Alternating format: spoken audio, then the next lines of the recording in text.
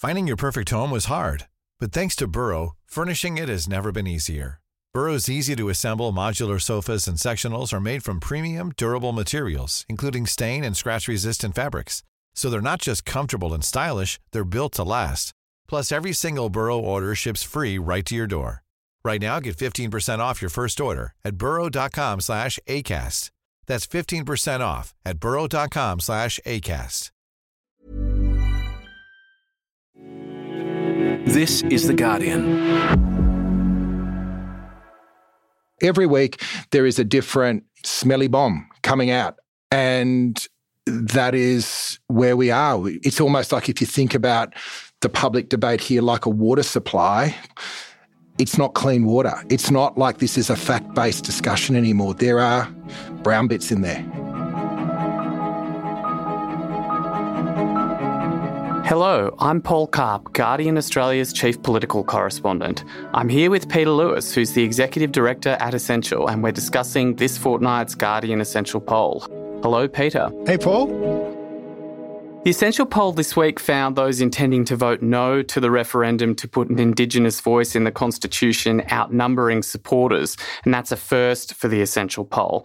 Essential also started new qualitative work on the reasons behind people's voting intention on the referendum, and there are some very juicy figures about just how cheesed off Australians are about the cost of living. So let's get into it, perhaps starting with the voice, Peter. What did you find in this survey, and why is it a first for the Essential? Well, it is a bit of a watershed for our monitoring of attitudes towards the upcoming referendum. Before we get into the numbers, just really want to reinforce this is not a scoreboard. It's a temperature check, but it does sort of chart, I think, a few really concerning trends for the Yes campaign. Over the last month, the support profile has shifted from 47 support, 43 opposed, 10 undecided to 47 opposed, 43 support and 10 undecided. So that's altogether an 8-point shift in net positive, negative. It's effectively, if we took out the undecideds, which we don't, it's gone from 52-48 to 48-52. For context, at the start of the year, it was at 65-35. So either something or some things are going on, and they should be of concern for any listeners that do think that there is a really important vote coming up at the end of the year that will probably define us as a nation for some time to come. And were there particular demographics where the yes vote had fallen away to result in no taking the lead? Yeah, look, it's like in all the areas where the vote has been weak amongst male, amongst older people and amongst conservative voters, it's been falling away. There was a time, though, when we had the progressive yes at around mid to high 80s of Greens and mid 60s. They've both dropped off as well, Labor and Green voters. So it's across the board. Obviously, I've declared previously we're a proud campaign partner for Yes 23, and we're doing a lot of work on the ground. And my two bobs worth is that it's really exposing some really significant structural flaws in the way that we do our politics. Can I just give you one example, which is my fire away. Cooker in his underpants example? So one of the things we've been doing with Yes 23 are running these amazing community town hall events, a 1-hour town hall with a great host and a panel of both local leaders and Indigenous people. And we went down to Wodonga and we did a terrific event with Helen Haynes and the Voices for Indi crew a week ago, and there were 400 people in the room, 600 people online, all feeding in their feels and their views. Terrific. 48 hours before the event, one of the border cookers went on Telegram and said, we're going to raid the event. That all of a sudden meant that we had to get in security. We had feds came up from Melbourne with the minister. Everyone had to be checked for their ID on the way in. Nothing happened, but the media locally before the event was disruptions expected at event, and the media afterwards was no disruptions at event. But it was like one cooker in his undies had more impact on the narrative on this area than 1,000 citizens who were embracing the yes case. So That is not an excuse for things that may or may not be going right or wrong in the broader campaign, but it does feel to me that we're in a world where we've got a very divisive and loud no campaign that is just pushing out something new every day of the week. On the other side, you've got this attempt to build a consensus, and that ain't the modus operandi for either our digital platforms or our polarised media. And again, I'm not trying to make excuses for a campaign that I'm really proud to be part of, but it is really, really hard. And the only way to get around this, I think, is for organisations, the hundreds of organisations that have said they're on board, to actually do more than just say we're on board, but actually use their networks of goodwill to build understanding. There are a few other concerning results, not just at the nationwide level, but also in a referendum needing to get a majority of states as well as a majority of voters. The state breakdown was also concerning. What did you find there? So the only state where it looks at the moment, again, not a horse race, where the voice is ahead is in Victoria. So listeners need to know that you've got to win 4 out of the 6 states. Now, that is not to catastrophise, because I don't think any of those are actually with no above 50, but it is very much ahead in terms of declared vote. The other point to note is that hard no is a higher number than hard yes. If you want to play around with this and make yourself miserable at home, you can go to essentialreport.com.au. So, yeah, all the work's ahead of the Yes campaign. I think they know that. I think that the networks are starting to build out, but I think it's fair to say if the referendum was this week, it would probably not get up. And if it is left to its own devices, i.e. it is just a bunch of memes on Facebook and TV ads and media fights, I think it's in trouble. Now, I saw some reporting that the Yes campaign polling and Labor polling was suggesting that the decline in support isn't that bad because there are a lot of soft no's.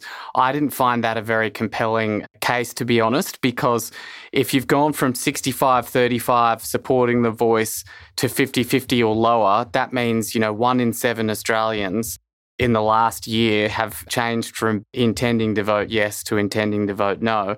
So I didn't think it was any kind of reassurance to point to the soft no's and say, oh, well, that pile's very high.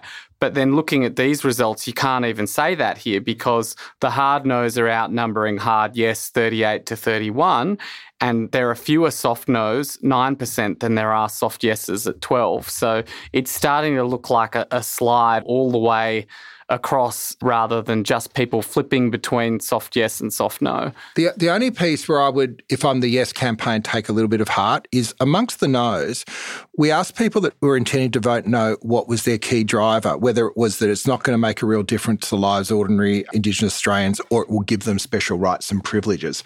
And it's the progressive no argument. I'm not saying the sovereignty argument like the hardcore capital P progressive no, but it seems to me that if you say that there are no votes on the table to be convinced, you've got 2 ways of going.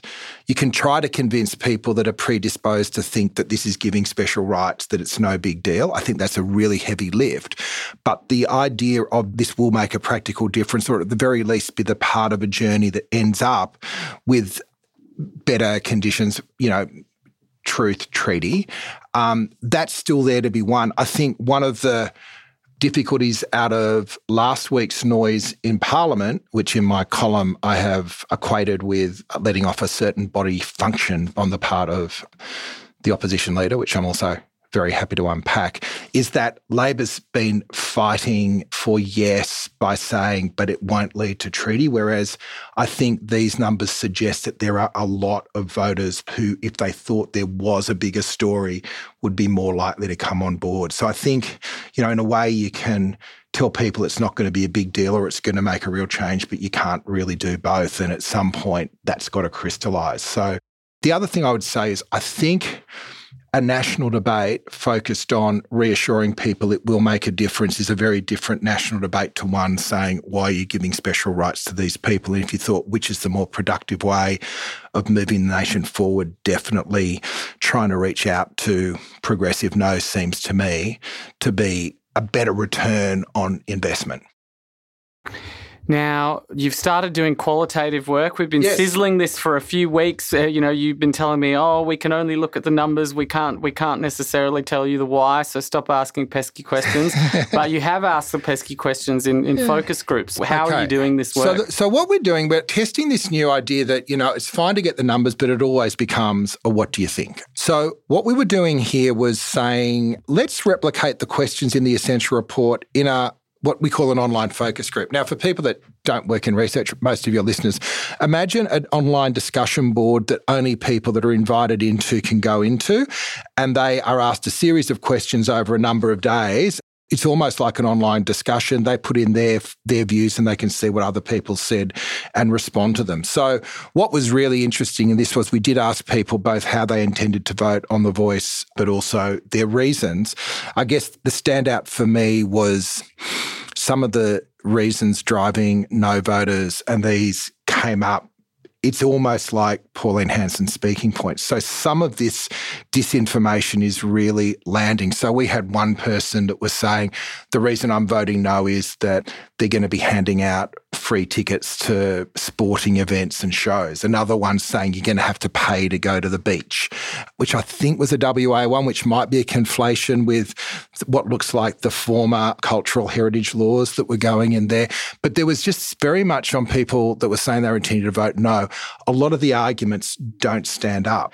Now, disinformation is a tricky business because it can be seeded and driven really easily, but it's not just saying, no, you're wrong, because then you're telling me I'm dumb. So it creates real challenges. But just to see that come out, so not just anecdotal, but when you've got, okay, well, there's the numbers and this is what people are saying off the back of it, it just gives us a little bit more texture and really makes me stronger that we have, through the conduct of this debate over the last few months, really since Christmas, if you look at the sequence, we had Pauline Hanson going in early, throwing a whole lot of muck. Then we had the radical progressive no on Invasion Day saying, we don't want it. You also had the Nationals locking in against it before much more in detail. Yeah. And then you had Dutton coming in saying, where's the detail, where's the detail, where's the detail? Now, every week there is a different smelly bomb coming out. And that is where we are. It's almost like if you think about the public debate here like a water supply, it's not clean water. It's not like this is a fact-based discussion anymore. There are brown bits in there. I'm going silly on this now. Can I give you my tortured metaphor of the week as well? Or sure, fire away. So, one of the charges last week, and I think this is the other bit that I write in my column this week, right? So, the other thing the opposition's trying to do is say that Anthony Albanese can't focus on cost of living and push The Voice forward. Interestingly, they do this by every question time just asking questions about The Voice to prove that Anthony Albanese and Labor, who spend every question time discussing what they're doing for the cost of living, aren't serious about the cost of living. And they come up with a different attack every week to keep The Voice loud and noisy. But underneath that, what are they really doing? They're trying to unleash Australia's grand tradition of downward envy. They're implying that if you're under financial stress through the cost of living, then you should not be giving up any power to your Indigenous brothers and sisters, which seems pretty insidious. But just to indulge me for a moment. So I thought walk and chew gum's an interesting metaphor. So I went online, as I do, and researched the origins of walk and chew gum. And the first attribution of this is Lyndon Baines Johnson describing future US President Gerald Ford as being so dumb he can't fart and chew gum. But the media sanitised it because it was regarded as obscene, too rude at the time. So, I don't know, it just feels like that's kind of what Dutton's doing at the moment. He's farting and chewing gum. He's fouling the air and he's chewing the cud as if there's nothing to see here. So that's the end. I won't indulge listeners anymore, although there are a few more jokes that I managed to get through the news desk. Thank you very much, Georgia. Yeah, I think in the first half of the year, cost of living was the main attack in question time. The first question every day was the $275 power bill promise, and then, interest rate rises and inflation. But there has been a bit of a turning point now as we come into the home stretch. The Reserve Bank has had rates on hold the last 2 months, and last week when rates weren't hiked on Tuesday, it was like, oh, okay. The first question in question time is some garbled mess that conflates cost of living and the voice in one question, and then the next 5 or so questions are all about, how voice is a curtain raiser to treaty and trying to conflate a voice with other issues or muddy the waters, yeah. But they've also had a crack at the voice going to be able to affect interest rates, change Australia Day. Oh, what else, where does it stop now? On one level, I think just saying, no, it's not, no, it's not, no, it's not, has the perverse consequence of then reinforcing that it's not really going to do much at all. So it is a really interesting spot to hit. None of this should take away from the fact that people are feeling the cost of living pressures, and we've got some other stats on that which we can talk about in a sec, Paul. But the bit that strikes me is that a lot of mortgages appear to be coming off fixed rates, and that's likely to be a moment where there will be an amplification of impact, and that seems to be coming about the same time as the voice vote. Yeah, so turning to those results now, I mean, there's an increase in people saying country going in the wrong direction, and there's also a lot of concern about the cost of living. Now, cost of living was asked in a list of policy areas, and people were asked how the Albanese was going, and they were offered excellent, above average, average, below average or poor. What did people say about the handling of the cost of living? Look, they're marking it pretty low. So this is our classic 5-point spread, right? So on cost of living, you've got, well, the very well is so small it's not coming up on my computer, 2% plus 7% average, so above average. So 9% in the positive column, 21% in the neutral column, and the rest, which is 70% of people saying negative 44, poor, 26 below average, which is almost as bad as their ratings on housing affordability and not much better than their ratings on climate change. What's really interesting on all these, and again, people can log on and have a look at this in all their glory at essentialreport.com.au, none of this at this stage is having any bearing on primary vote or 2PP, which is still very strong for Labor, which is kind of like there's these two things happening at the same time, aren't there? There's the people watching the performance of the government on its own, where it's not setting the world on fire, and then it's watching it in relation to the opposition, where they kind of remember what it was before and they rate it higher. So I think it's a very reasonable and rational thing for people to do, to be pissed off about inflation, to be pissed off about rent rises and interest rate rises, but then the opposition have no alternative cost of living policies yet, really, to win any of those votes. I think it's called capitalism, isn't it? Well, their policies are to argue somehow that the cap on electricity prices has made the crisis worse because, the marginal gas project in 3 years' time won't happen or some ridiculous thing like that. They voted against the electricity price relief. Last week, they sensibly didn't get in the way of the income support relief when their amendment was rejected. But the centrepiece of the budget reply was gambling ads and an alternative income support measure that they've ended up not being able to enact. It's just, why would anyone, no matter how pissed off they are, feel that there's a better solution on the table? It's not clear to me. The other factor, of course, is we're deep in winter and incumbents never do well in winter. It's why elections are never held in winter. Elections are held in spring. Then we go, it's like 24. So there have been some 24-degree days in Brisbane and Sydney. I know there's been a bit of heat in there. Maybe time for a climate election. But and maybe that talks to the climate numbers there because they're not great at all either. What is it? 13% positive, 42% negative, 46 average. But it is true, winter is a really hard time politically because it's not the best time of year. Numbers go up for incumbents over summer because we're not thinking about politics unless you've gone to Hawaii and forgot to take the hose with you, I guess. But where are we? We're in the second year now of a 3-year term. The honeymoon to the extent there was a honeymoon, if you were to look at the 2PP numbers and the primaries, you'd say still good shape, but you'd look at these sort of specific issues and say that, and I think the government knows this, that there's work to be done in all these areas, which with national conference coming up in a week or two will be an opportunity, I think, for them in some of these policy debates to reset a little bit.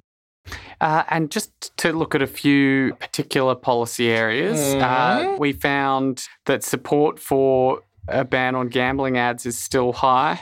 Yeah, it's always been high. That has not necessarily led to the laws being changed. We have three options in front of people.